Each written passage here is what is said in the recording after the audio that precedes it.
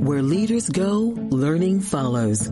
At Harvard Business School, we offer in-person and virtual executive education programs on a broad range of business topics. This is where the brightest minds in business come together. Add your unique voice to an exceptional peer group. Come learn from others' diverse perspectives and from our world-class faculty. It's your time. Go. To apply, visit hbs.me/go. That's hbs.me/go. Welcome to the Stranded Technologies podcast. I'm your host and founder of Infinita Fund, Niklas Anzinger. In this show, we talk about how to accelerate the future. Our thesis is that many life-improving technologies are held back by institutional barriers. How can we unblock vast opportunities while mitigating against the risks? What ethical principles, rules, and regulations can guide us on that path? We will discuss these questions with entrepreneurs, policymakers, and industry experts. If you enjoy the show, please give us 5 stars and visit us at infinitafund.com to join the community. Today is October the 2nd in 2022, and my guest is Savva Kerdemelidis. Savva is the founder and CEO of Crowdfunded Cures, a New Zealand-based charity and open-source pharma decentralized science project. Savva and I are going to have a conversation about the pharmaceutical market and how patents are distorting it. This is yet another deep insight into one of the largest markets in the world, healthcare, and into the possible futures using blockchain technology to disrupt it. I'm particularly excited to have Savva on because he's a legal innovator. At the heart of the thesis of Stranded Technologies is that legal innovation can set free technology innovations. This episode will be ultimately discussing how legal innovations like intellectual property rights on the blockchain can improve access to better drugs. With that said, Savva, welcome to the show. Hi, Niklas. Thanks for having me on. Savva, what would you like listeners to know about you? My background is mainly in intellectual property, but I've worked as an in-house lawyer, so around commercial side of things and IP. But this whole area I got into around 2011. My fiance at the time got really sick with Crohn's disease, and I had a bio background, and I was thinking of like maybe going and doing a PhD and stuff like that. But going online and just looking at all the different treatments out there, I realized there were a lot of treatments that there was a lot of hype about them online, but there wasn't a lot of clinical trial data, and particularly things like off-patent drugs and diets and supplements and things like that. And I realized that there is some good scientific reasons why these things might work. However, the fact is if you can't use patents and put something within the patent system and enforce a monopoly price, then I knew that there's just no way you can get funding. So there's potentially thousands of treatments out there that could be treatments or cures for diseases. There's lots of examples of these sorts of things, but the entire industry is really focused on just enforceable patents. So I did my thesis on that, and I set up Crowdfunded Cures as a charity to essentially implement some of the ideas in my thesis, and particularly this idea that we could use prize-like incentives rather than patents as an alternative to patents. People had been talking about prizes as an alternative to patents for many years, but they hadn't really thought about medicines with things like off-patent drugs, diets, supplements, plant medicines, psychedelics, lifestyle interventions, things like that, which I called unmonopolizable therapies. It's a bit of a long-winded story, but things didn't really pick up steam. I was looking at crowdfunding prizes. There wasn't like a lot of momentum, and also life took over and I had to go and do a bit more career and went to London. Then with the COVID pandemic, there was all this talk around hydroxychloroquine and ivermectin and things like that. People are still arguing about that today, even though there's been billions of dollars of public funding. And I realized that there's this massive market failure, basically. And I just had an opportunity to really pick things up. And since then, I've been running with it. I've been involved a little bit with crypto projects for the last few years, found out about DeSci and reached out to Vita DAO, who are a fund for a DAO for funding longevity research.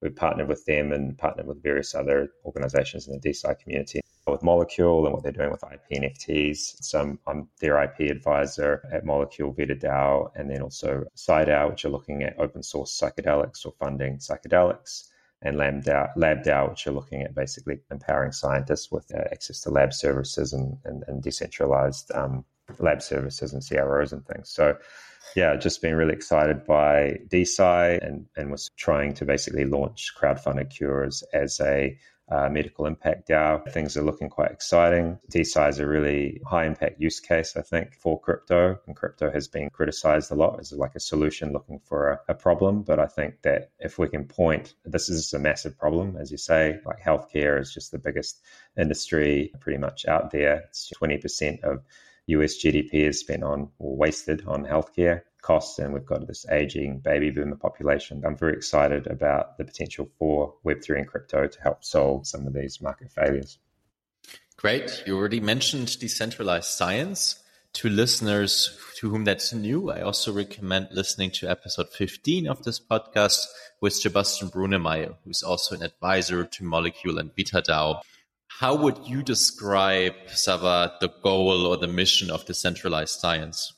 I think it's similar-ish to a lot of projects that are out there in the Web3 space, but it's around incentive alignment and helping solve coordination problems, and particularly the refi space, and which are people like Gitcoin and Optimism, where they talk about retroactive public goods funding and this idea of getting crypto to solve coordination problems. But ultimately, I think it really comes down to empowering scientists. Scientists are really frustrated by the status quo. They're being squeezed in academia. They're basically on this kind of publish or perish hamster wheel, and they're constantly putting out sort of low quality data because they're forced to in order to stay relevant, and the journals themselves are just not really incentivized to replicate things, and so there's this reproducibility crisis. And then on the other side, if they want to go into pharma, they're only really able to do that in limited places in the world, maybe about 3 or 4 sort of cities in the world where you can really make a career out of that.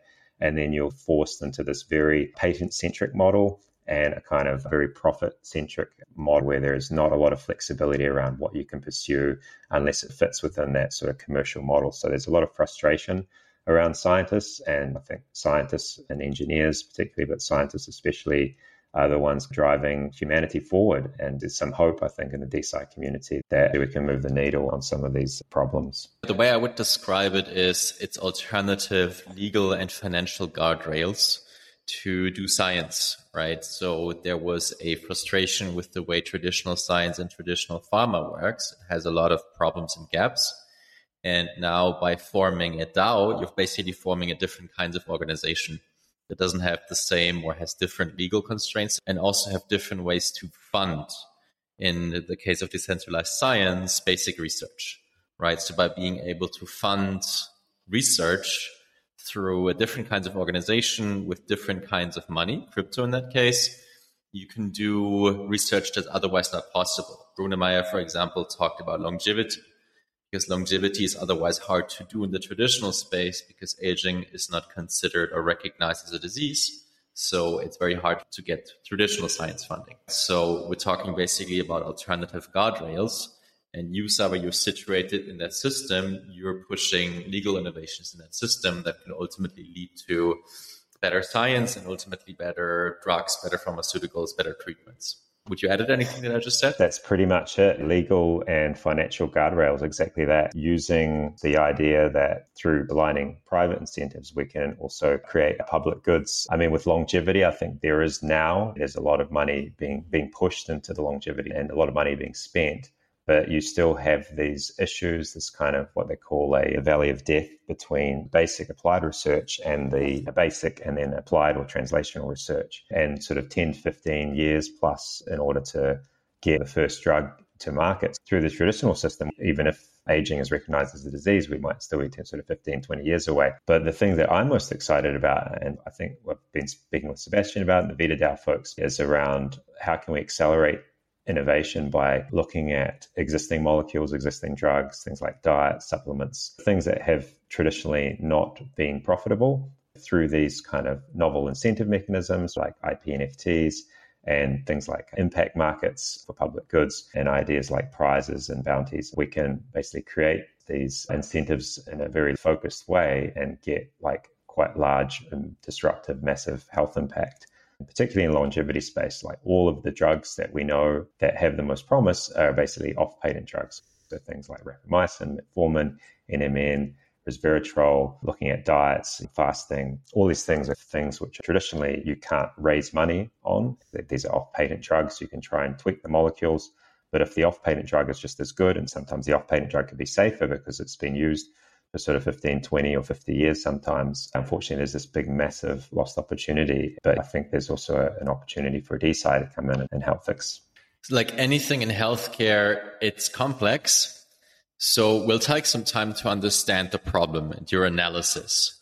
But I want to do something different first. I first want to hear your solution, because you have two particular legal innovations that you work on, and then understand these solutions and then work backwards through the problem that the solution is addressing.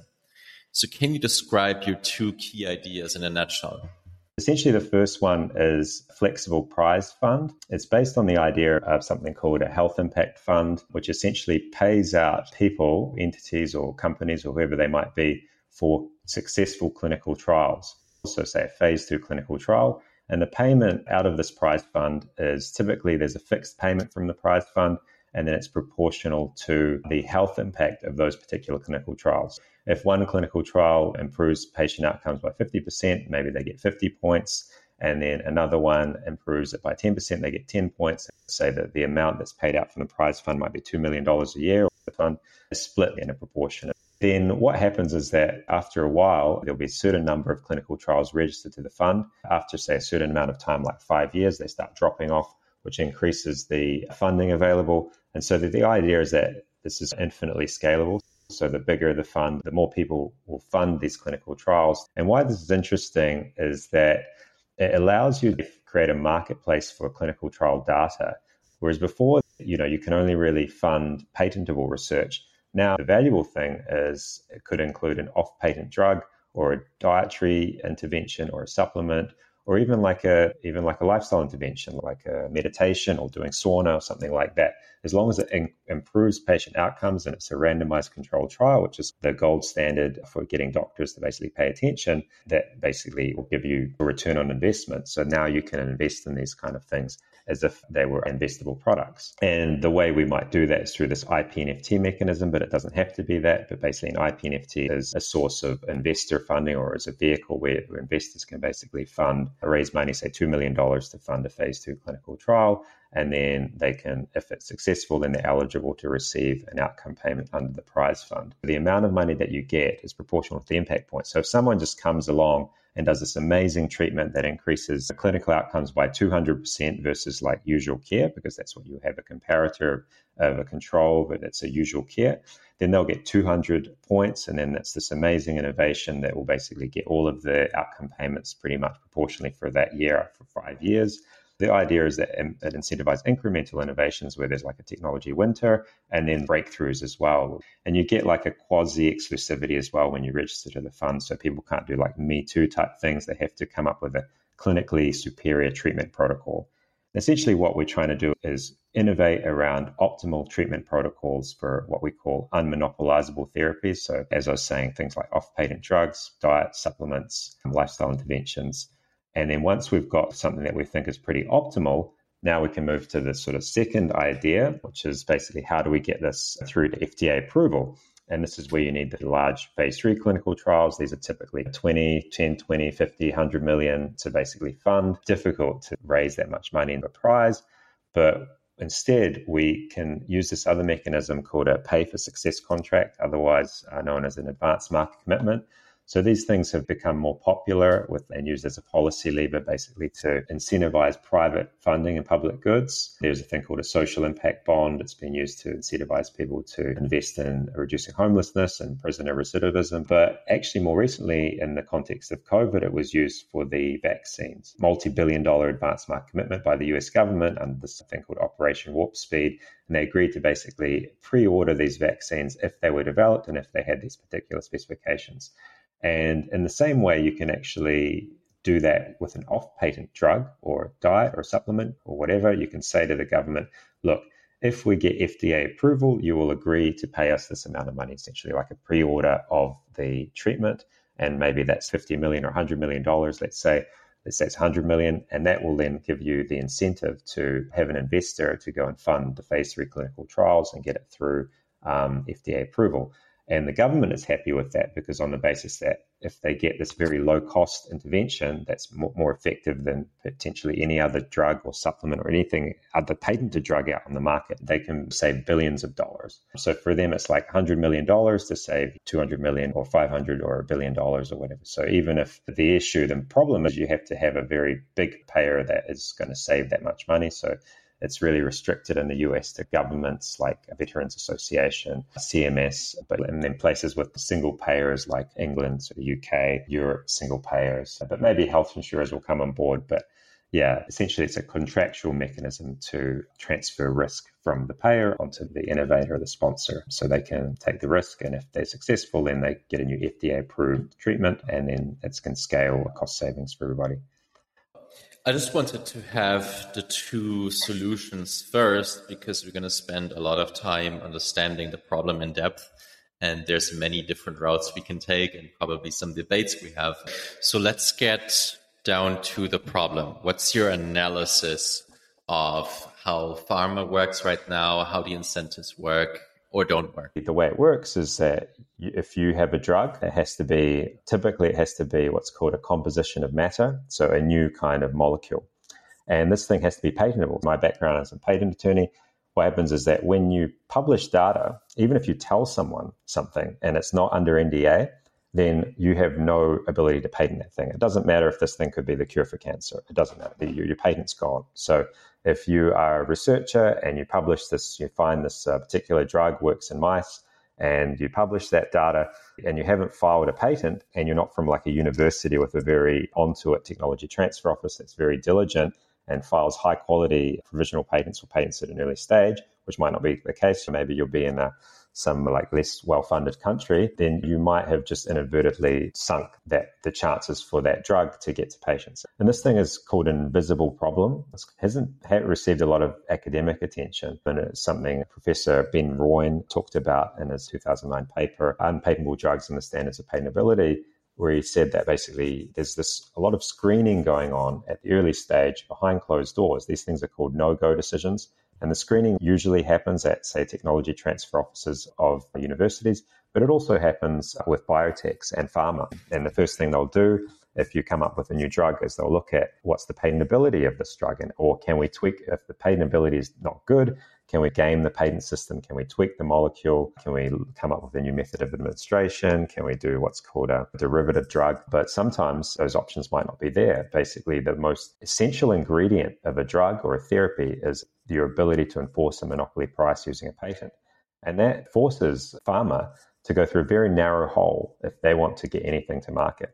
On top of that, you've got to talk about what's the potential size of the market and is it something that can basically get enough sales and things like that. So there are these massive constraints essentially for getting any new drug to market. And then on top of that, you've got to spend like hundreds of millions of dollars usually, particularly if it's a new molecule, it hasn't been tested in humans. So you've got to do preclinical testing, you've got to find animal models that are like similar to humans, and then disease model that reflects onto a human. Then phase 1 clinical trials, make sure that no one's being harmed. And then your phase 2 clinical trials to prove efficacy, and phase 3. So these things might take sort of 10 to 15 years. And there's been numbers thrown around that basically due to the number of failures, you're talking about $1 to $2 billion plus, $4 billion plus dollars for every new drug that gets to market. You've got about $1 to $4 billion being spent on R&D. So yeah, massive hurdles to get new drugs to market. And essentially, if you're that researcher that's come up with a treatment or a cure and you're convinced that this works, you've got massive hurdles before that treatment could potentially help patients.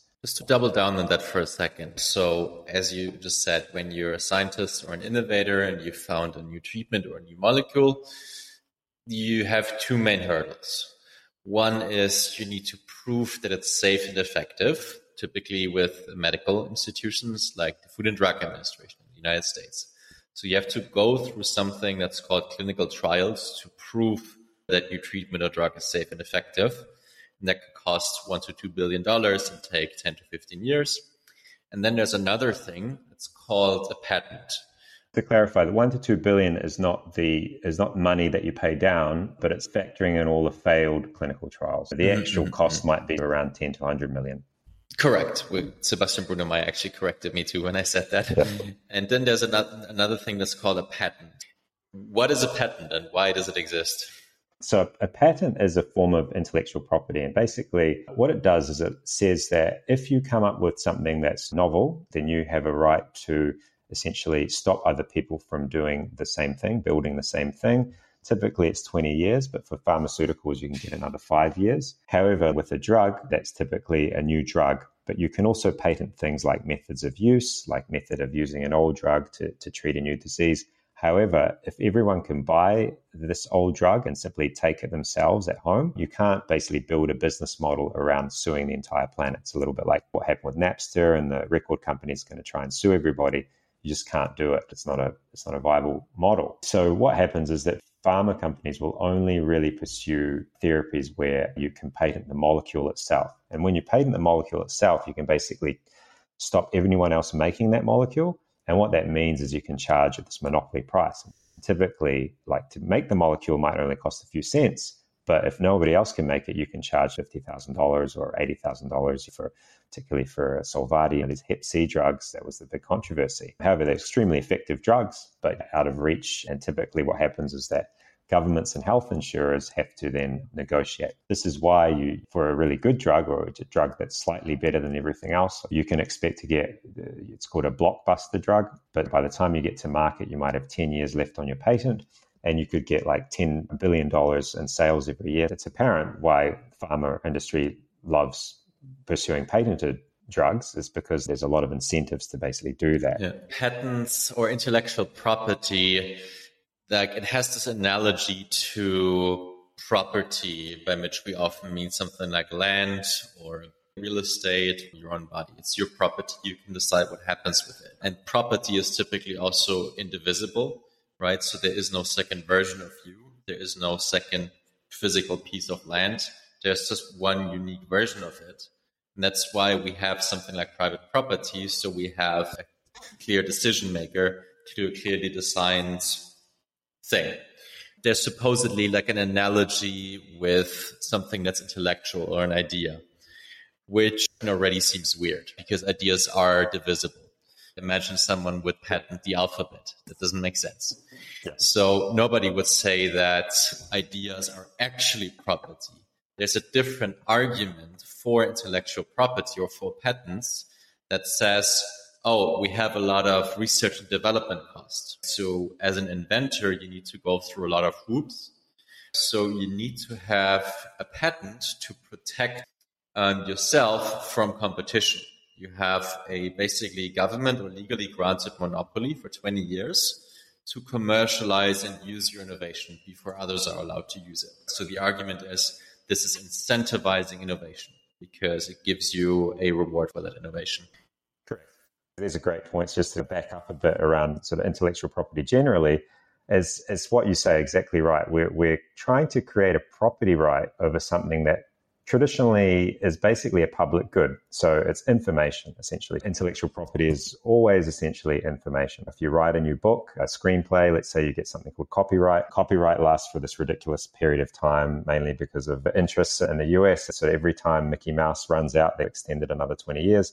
Right now, copyright is basically your lifetime plus 70 years, most countries, or 50 to 70 years. In the US, it's 125 years for corporate copyright. What that does, and the same with patents as well, is it prevents this thing called a tragedy of the commons, which applies to something called a public good, which, as you talked about before, if something like information is non-rivalrous and non-excludable, so non-excludable means once it's out there, information, everyone can benefit from it. And once it's published online, and then non-rivalrous, if I use that information, it doesn't stop you from using that information. Then there's this tragedy of the commons, basically, which doesn't necessarily apply to something tangible like a car or a house or something like that. Because what it means is that, okay, if I have to, particularly with drugs, if I've got to spend $50 million on clinical trials to get this thing funded and get it to patients so it proves works in patients, and there's on top of that is an 80% chance of failure, then without some means of stopping other people from using that information, or another way for me to get a return on investment, some sort of agreement for me to get a return on investment, then there's no private incentives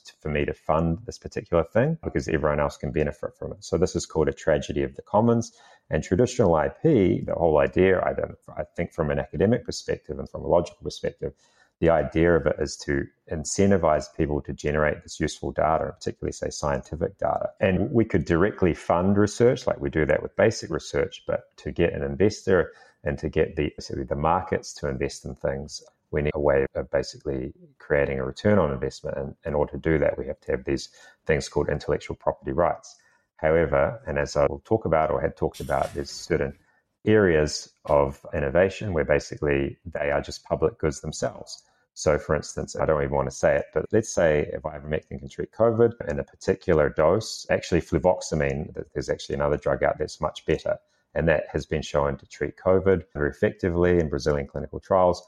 Unfortunately, there's no way I can stop other people taking fluvoxamine and ordering it and taking it off-label. It's $10 a course. They just can buy it off-label. And if it costs me sort of $50 million or $10 million to get it to FDA approval, there's no way I can force people to buy my version of fluvoxamine. It's that information is basically a public good. And there is this tragedy of the commons that traditional IP is just not equipped to solve. Just to add to that point, what is a patent essentially doing by giving one inventor or one patent holder a monopoly for 20 years? It prevents competition. So imagine someone found a great way to treat COVID and they would publish it on GitHub on the internet because they like open source. And imagine there would be a world without patents. That means anyone from India to Japan to Afghanistan could try to reproduce the invention in a small lab and go out and find ways to produce it, to sell it, to distribute it, and build a business around it. You would probably have a good amount of competition. With the current system, with the patent system, someone could come and say, I've seen it first, make it into a patent, and this way would be able to hire lawyers that would tell all the other competitors, no, you're not allowed to do that. So that one of the criticisms of that patent system is it shifts the competition away from real-world competition, from real-world innovation, how do I better produce and sell this drug and bring it to market, to legal competition, like who has the better lawyers to get the right patent and enforce it. What do you think about that argument? I'm not sure I really agree on that because, as I was saying, if it costs $50 million to do the clinical trials to prove this thing actually works, I don't think patents are amazing, but there needs to be some way of making your money back. If your clinical trials cost $50 million and you've got a 50% chance of failure, I think you should be allowed to recoup that investment. At the moment, the only way you can do that as a pharma company is to basically patent the drug and make sure it's a new molecule, and then stop people from making that new molecule and forcing a patent. If we had no patent, I'm not sure how people, if they have no way of getting that 50 million back or making a profit, I think... Didn't always cost 50 million. True, that's true. But even if it's 10 million, you're still not going to get someone just giving it to you unless they can make, unless they can factor in what it costs and also factor in the chance of success and be able to make at least 10% return on investment. From my understanding, pharma companies are forced to basically only pursue patented drugs. I don't know if pharma companies are much more profitable than other companies just because they're using patents. It's very high risk and they're spending a lot of money. They might be wasting a lot of money, but that's another question. But it's definitely very expensive to do drug development. So you definitely need some means as a private company to make that money back. Now, if it was very cheap to do drug development and doctors were happy to, with the quality of those clinical trials, like you could definitely bring down the cost of doing clinical trials, that's definitely another way of solving the problem. And then we have a lot more open source, and then people might have more ways of collaborating to basically generate strong signals about what are good candidates. But I still think there is a need to have this kind of something like the FDA or something like a big hurdle that forces people to do very large clinical trials in order to basically de-risk it for humans that might be taking that by beginning prescribed that drug by the doctor. Yeah, but there you could also have different designs, how that would look like. I was debating that in episode 4 with Jessica Flanagan, the possibility that the FDA could have a more certificatory instead of a prohibitive approach, probably a bit too far to go deep into that. Just the point that I wanted to make about patents specifically is that there's a trade-off. So you might increase the incentive for innovation to the inventor by them being able to monetize it for a certain amount of time to recoup their cost of development. But at the same time, you have a loss, and that's the loss of the competition. That's not happening because of that patent.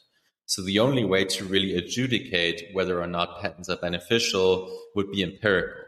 And that would be to look at different markets, different countries at different points in time, with and without patents, to see whether we have more or less innovation with or without patents. There's actually been some studies that came in that said, okay, the evidence is probably actually very mixed, right? It's far from clear that with a patent system that you necessarily have a more innovative market.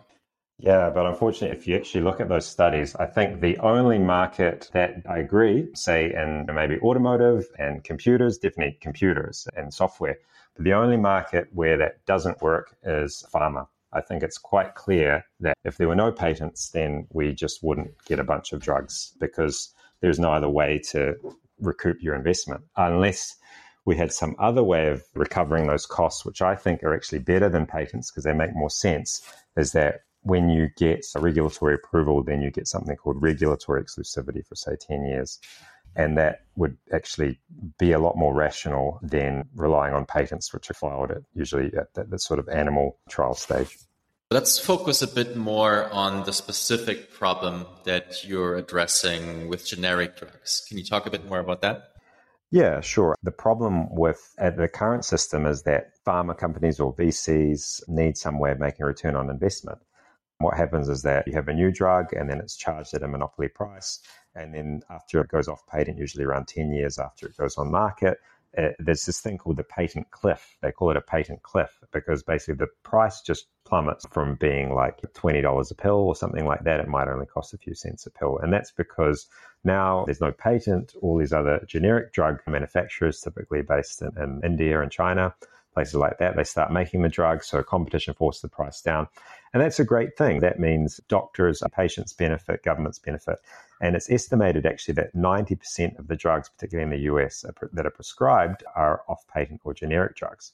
However, the problem is that a lot of these generic drugs, typically about 30% of them, they get more than one use while they're on patent. You know, you might have one drug that's extremely useful for one thing. For instance, we talked about fluvoxamine. That was an SSRI, so used to treat anxiety, and it was found to be useful to treat COVID. I think it's just through an anti-inflammatory process. You know, Viagra was originally like a hypertension pill and it treats ED. There's a lot of drugs out there that have more than one use.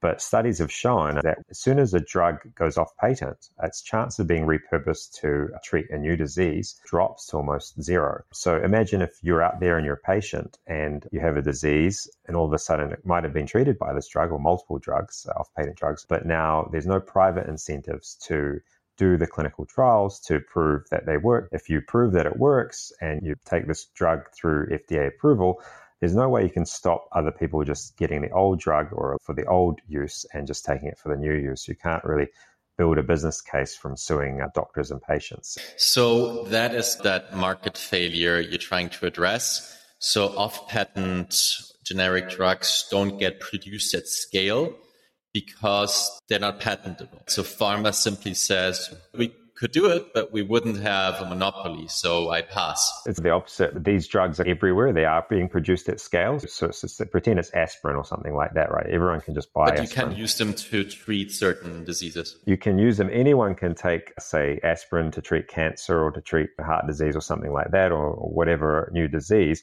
But the problem is to generate the data is expensive. The pharma company comes in and does the big clinical trial, spends $50 million to prove that it's extremely useful for cancer. There's no way that they can recoup that investment because everyone else will just take a normal aspirin and use it for the new use. But why do they have to do the trials if they are allowed to give it to patients to treat diseases anyway? It's about the data, right? So if you don't have the data there, a doctor doesn't know if it really works. They're taking the risk. Even though it's like they can do it, a doctor can do anything, a rational doctor wouldn't want to take something off label unless there was a large like phase 2 or phase 3 clinical trial showing that definitely works. Is that true? I thought off-patent drugs is a big market and it's widely prescribed by doctors for certain selling points, for certain things that kind of everyone knows and agrees on that the drugs are good. Yeah, and they all know and agree on them because there's been large clinical trials, and typically those would have to be publicly funded. So, something like, say, for instance, COVID, there was a big public funding of this trial called the Together trial, which showed that dexamethasone could reduce the chance of death if you're on a ventilator. You have to be on a ventilator from 40% to 20%. So apparently saved millions of lives. However, that was during COVID, and there's billions of dollars being spent with public funding. But typically, governments and charities are not going to fund large clinical trials, and it's really up to the doctor. And while a lot of doctors do prescribe off-label, it's very risky, and they typically have to get very high levels of malpractice insurance. If things go wrong, they can get in big trouble. So definitely, like, specialist doctors might prescribe things off-label, but you're definitely in an area where you don't have that much data. While you can do it, you're taking a big risk. And it probably also can't be recouped by insurance if the doctor would give it to them if it's not proven by clinical trials. Is that part of it? Yes, and this is something I can just go on. That's one of my favorite kind of examples. So ketamine has been discovered to be this amazing new treatment for depression. It's one of the only new treatments that have come out in the last 20 years with a new modality of efficacy. I think they bind to glutamate receptors in your brain. And basically, it can create a rapid and sustained antidepressant response in people that have not responded to other drugs, other SSRIs, for instance. And also importantly, it can happen within a few hours, and it can last sort of days or weeks or sometimes months. So this is very useful for people who are like suicidal and they don't have any other options, and then they get a ketamine infusion. However, ketamine itself is an off-patent drug. It's extremely cheap, maybe like less than $10 a course, but it's because it's used off-label. You've got these ketamine clinics that are private clinics, and you have to actually pay sort of $1,000 to $5,000 to get these infusions because the doctors have to pay these very high levels of insurance. They have to be carefully supervised. They've got to screen you, all that sort of stuff. And also, more importantly, the health insurers and government doesn't reimburse them because there are no large clinical trials and no private pharma company is going to pay for them. But what a private pharma company, J&J, did was they patented a tweaked version of the molecule called S-ketamine, which is a left-handed side molecule. It's called an enantiomer. But they're charging $12,000 a course. So it's like 1,200% increase in price, potentially, or more. And then a lot of health insurers also are not going to reimburse that because they don't see it as cost effective. They say, look, you've got to bring the price down. And then the third point, which I think really drives it home, and this is why I'm really interested in what I'm doing, is that there's been a systematic review, which is basically randomized controlled trials all combined together. It's a very high level of evidence that S-ketamine is actually less safe and effective for patients than the off-patent version. So here you've got the example of the patent system forcing drug companies to basically create a potentially less effective drug and give it to patients. And the off-patent treatment it might be safer and more effective. And this could be just one example of thousands. That's so interesting. I understand it better now. So pharma has a lower incentive to focus on these off-patent drugs because they're not patentable. They couldn't make as high profits because they have a patent that would be protecting it. So this leads to being a lot of drugs out there that could be very helpful to many patients, but they don't reach scale or the mainstream because it requires more data, more clinical trials to convince more doctors and insurance to cover it, right? Yes, exactly. So now how is your solution filling that gap or solving that market failure? Yeah, I should just mention, it's not that these things aren't patentable. You can patent a new use, but then you can't enforce it. But moving on, how we propose to solve this market failure is essentially recognizing that it's not actually the drug that is important to doctors and patients. What's important is the clinical trial data. And that's the same even with patented drugs. When you're buying a patented drug, the drug itself is usually like very cheap to manufacture. It's just the industrial chemical in some ways. And that's why generic drugs are so cheap. What you're actually paying for are the expensive, long clinical trials to prove that this molecule is safe and effective in humans. It's the data that's important. What we're proposing is to create a market for that data and say, if you fund the clinical trials and prove that and show that these large clinical trials work, then we will agree to purchase that. We will basically agree to pay you a specific amount, or we'll calculate in advance a formula to pay you according to how well that drug does in clinical trials. There are actually formulas that health insurers and governments already use. It's something called a quality adjusted life year, and that's how they value new drugs. They just say, okay, one QALY is basically the price they're willing to pay to extend your healthy lifespan by 1 year. And typically in most Western jurisdictions, it's around $50,000 a QALY, although for some cancer drugs, end-of-life drugs, it might be $150,000 or more. But typically that's what they use. So with this mechanism, instead of paying for a monopoly price for the drug, so using QALYs that basically allow you to charge a big price, they say, with the prize fund, we would just essentially pay for the clinical trial data based on how well your clinical trial does versus usual care. So the percentage improvement versus usual care will give you a number of points. And we can either put a price on those points, or those points determine how much of the prize fund you're eligible to receive that year. So that's a way of putting a price on that data. And then with an advanced market commitment, we can just say, okay, given this particular treatment protocol and the clinical trial results we got in phase 2, if we can get this through FDA approval, how many QALYs is that worth to you? And then they just come up with a lump sum, say $100 million or $250 million, and they just agree to pay that every year to you if you take those drugs and take them to market and also market them to doctors and things like that. So how does the IP NFT come into play now? And why does the IP need to be on an NFT? How does blockchain technology allow what would it otherwise be possible? Yeah. So like with most things, I think there's no need to do blockchain. Like we can, even with say a smart contract, we could do things off chain, what I proposed in my original thesis 8 years ago before blockchain was even really a thing. But I think there are definite advantages to having these things on chain. And particularly, I think the community is very much engaged in the idea of funding public goods and creating markets for public goods and these impact markets and things. So through this, say, idea of retroactive public goods funding, we're now incentivizing people to create public goods and funding them. But typically, say with a Gitcoin, it's like grant funding or this thing called quadratic funding, where basically it's like a supercharged grant where the more kind of little donations you get, like the more kind of the matching donation you'll get behind it. But typically, these things could be just done with traditional crowdfunding, right? You don't necessarily need crypto.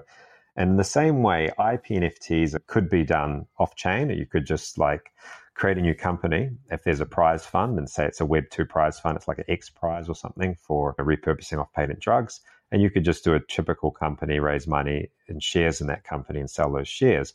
But what an IP-NFT does is it basically lets you really be a lot more targeted, and particularly a lot more early stage. And this is what I'm excited about.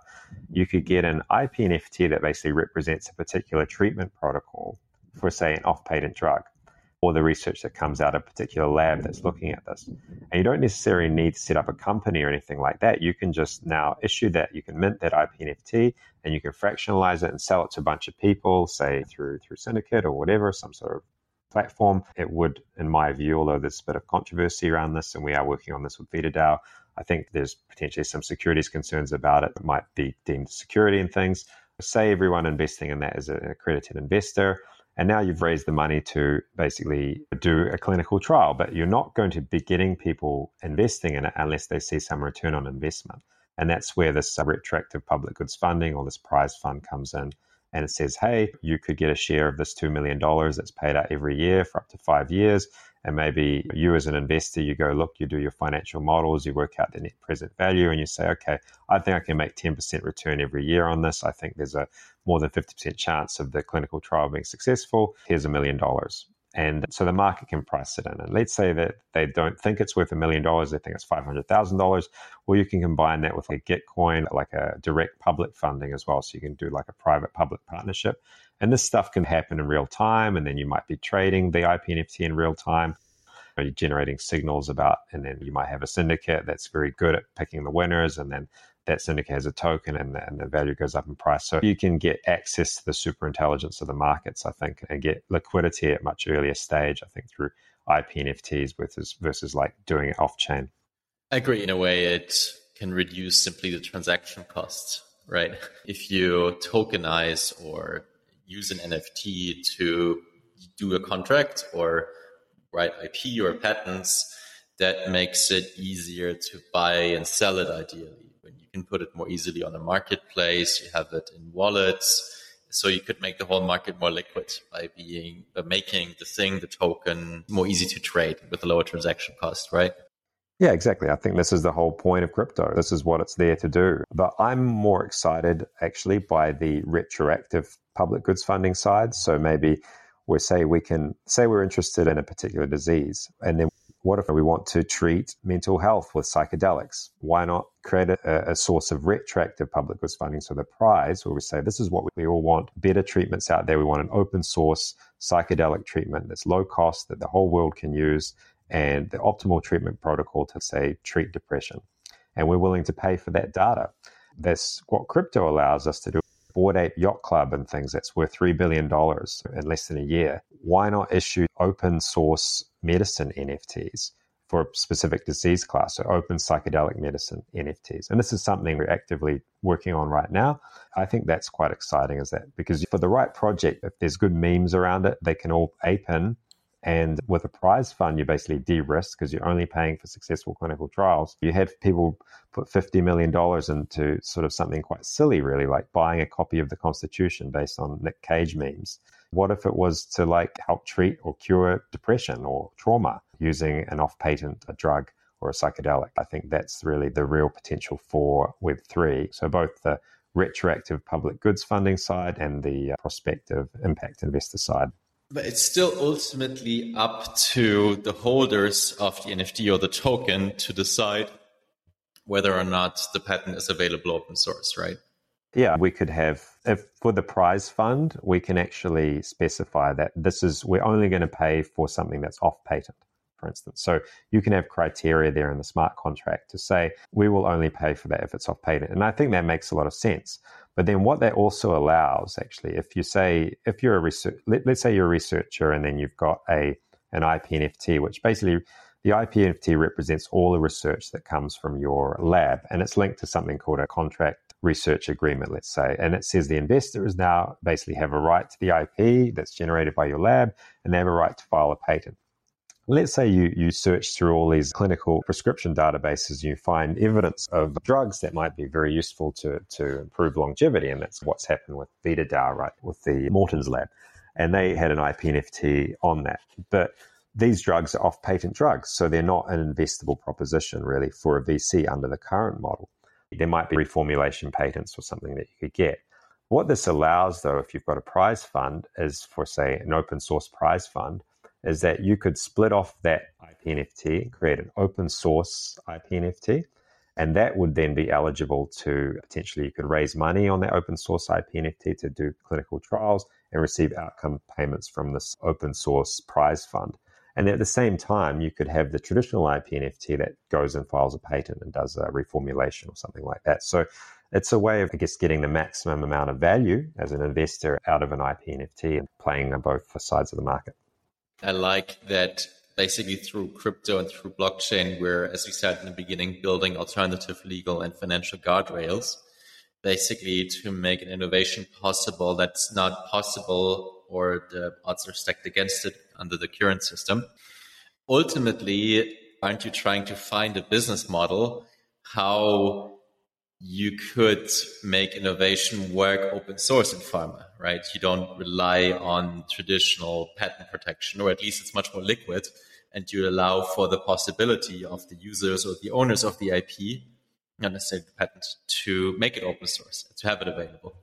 Exactly. This is exactly what we're trying to do. We're trying to create a business model for open source medicine, and the business model is through bounties, essentially a little bit like the open source community works now with bounties.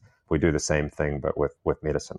And yeah, I love it. I think it's a very elegant way to work within the constraints of the system to ultimately try to prove or provide an alternative, right? You don't, there's other ways to become a profitable company or a profitable organization other than being a big pharma company that is protected by these patents and is therefore also only looking for or investing in, or VCs are only investing in sort of drug development that is patentable instead of the ketamines of this world where there's a lot of potential that just doesn't have the right business model right now.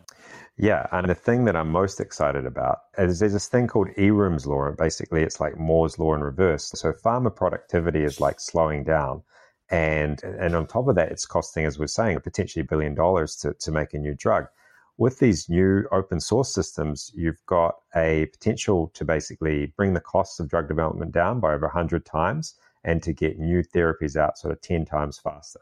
Because if you've got a existing drug, you can actually start late stage phase 3 clinical trials straight away and get to FDA approval within a year or 3 years, maybe only pay like a tenth of the amount versus having to go through that whole process of doing the animal models, phase 1, 2, 3 clinical trials 10 to 15 years later. For patients and things like that, and also pharma companies, these open source models might outcompete patented drugs. And basically, ultimately, it's really about getting the best science funded and getting the best scientists funded. I think that's what it's about, and not having these constraints, not having these artificial constraints of the patent system. That's what kind of got me into this whole area, this frustration that we've got perfectly good science, but it's not getting funded.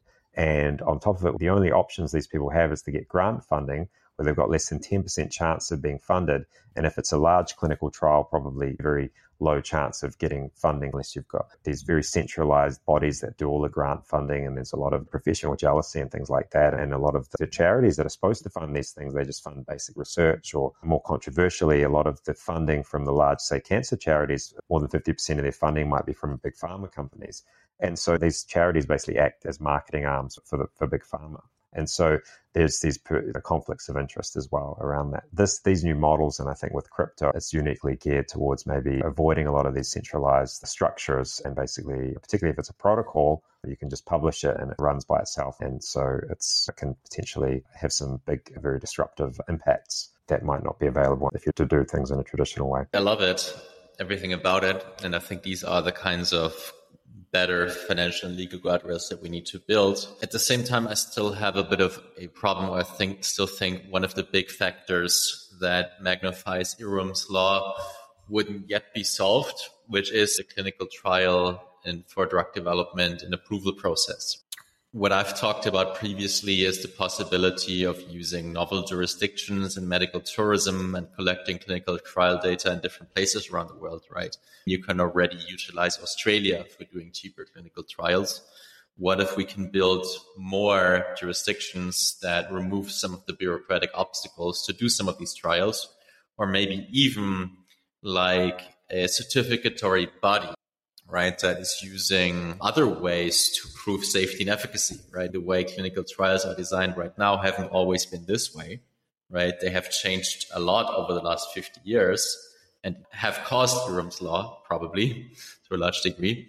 So there might be better ways to do these trials, cheaper and faster. And it might also be possible to unbundle or decentralize safety and efficacy testing. Who says there only should be one certificatory agency that's allowed to tell everyone else, only if we allow it are you allowed to take it, right? I'm all about that. I think it's an interesting area of innovation. And definitely, so if you look at it, there's a supply side, which is basically the expense of generating the clinical trial data. And if you can bring down that cost and maintain high quality through, say, decentralized trials or people wearing wearables or things in a reliable way, or these community groups for patients like me, or other kind of more decentralized implemented ways of patients to share what they call real world evidence. And then also what you talk about, medical tourism and things, to generate high quality, high reliability data, that's a great thing. Where we're focused on is the demand, generating the demand for the data. They're both going to help each other. And I think if there's more demand, if we've got a mechanism to put a price on that data, to create a marketplace for that data, that's going to also incentivize people to generate more high quality data and deliver it in a way that actually improves patient outcomes, which is what everyone wants. Fantastic. What's the status right now with VitaDAO and Molecule? What's already available? What are the concrete use cases that you see as furthest ahead in showing that this model can work? We're trying to basically get a pilot together. We're speaking with governments and whoever will talk to us, really. The UK presented to the NHS around pay for success, models for generic drug repurposing. We've done a few conferences. I'll be speaking at Wonderland Miami on the 3rd of November. It's a psychedelic conference about using pay for success to incentivize psychedelics. And we want to do an open source, open psychedelic medicine NFT drop as a way to raise money. We've got an artist, Michael Pierre-Price, who's put together 101 unique NFTs using Midjourney. We're trying to basically create a market, essentially, and find that product market fit. NFTs has taken a bit of a dive, I think, recently, so maybe it's not the best one, but the idea of an NFT, I think, is still very powerful and is a sort of, as you say, a bit of a selling point, way to get people to understand and create this sources of retroactive funding. Something we're really excited about, and I don't want to really jinx it, but I guess I can talk about it, and it might not happen, might happen, but it definitely have been getting a lot of positive conversations going. There's a new company or a DAO, it's called Love Health or Love Inc. It's a gentleman, Ryan Breslow, he's one of the youngest billionaires. He created Bolt.com, which is a competitor to Stripe. He's a bit of a scrappy guy. He goes on sort of Twitter threads and he calls out Silicon Valley for being a mafia, basically, for not investing in Bolt because they were basically investors in Stripe. And now he's really interested in this whole area of incentivizing development of therapies where basically these unmonopolizable therapies. So the same thing we're talking about, these what other people would call alternative medicine, but essentially it's just medicine that is unprofitable. And the way he had this really serious back pain and he went to the doctor, and I don't know if you've been to the doctor, but typically when you've got back pain, not very helpful. They might offer you drugs that opiates and things you might get addicted to, or offer surgery. It's got a very low chance of working. And so it wasn't really an option. Then he went to more of a holistic practitioner that prescribes some more physical therapies, yoga, other things like that. And that fixed the problem. And so that's when he realized, and I think a lot of people have that understanding that the traditional medical establishment is missing a trick. We need mechanisms to fund these kinds of things because a lot of them are going to be extremely effective and low-cost ways to improve public health. And so his idea is basically to get a DAO and to raise money in the DAO and essentially become like a charity model where they directly publicly fund research into these kind of alternative remedies. However, with our model, we can basically de-risk that funding. But he's a fundraising machine. Apparently, they've already raised, the valuation is at 180 million and might be 300 million if he does another raise. So we're very hopeful that combining that with this prize fund model, we've got this engine now to basically solve that problem of knowing which clinical trials to fund, and then you can push that off onto the market. And particularly through this IP-NFT mechanism, you can basically have a lot more liquidity and have the markets basically solve for how to improve the health outcomes. Savva, what are you most looking for right now? You're looking for investment, for hiring, for what allies should approach you, and how can they find you?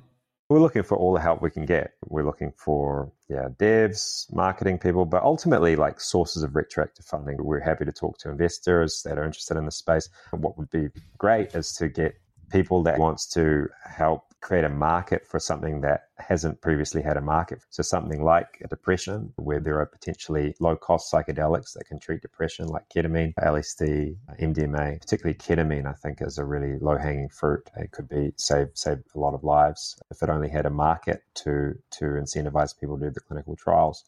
I think that's our biggest need, really, is to convince payers and people to back this retroactive public goods funding mechanism. Fantastic. We heard a super interesting use case of how to use blockchain technology by building better legal and financial guardrails to change the real world, to disrupt and change the healthcare and pharmaceutical industry. Savva, I think it was really fantastic of you to walk us through how specifically two of your key legal and financial innovations, the Health Impact Fund and the IP-NFT, can guide us on that path to a sort of more open source medicine future and unlocking a lot of medical innovation that's currently held back. Thank you so much for coming on the show, Savva. Thanks so much for having me, and super also excited about what you guys are doing with Prospera. And I think these things are also going to go hand in hand with like the DeSci movement and looking at new ways to to fund public goods and help solve a lot of the problems that affect everybody. Exactly. And if you want to come here and listeners want to check it out, on November 18 to 20, we have a conference in Prospera called the Prospera Crypto and FinTech Summit 2022. You can go on infinitafunds.com. That's infinity just with an A, funds.com to find out more about the conferences and join us here on this beautiful island in the Caribbean on the Roatan.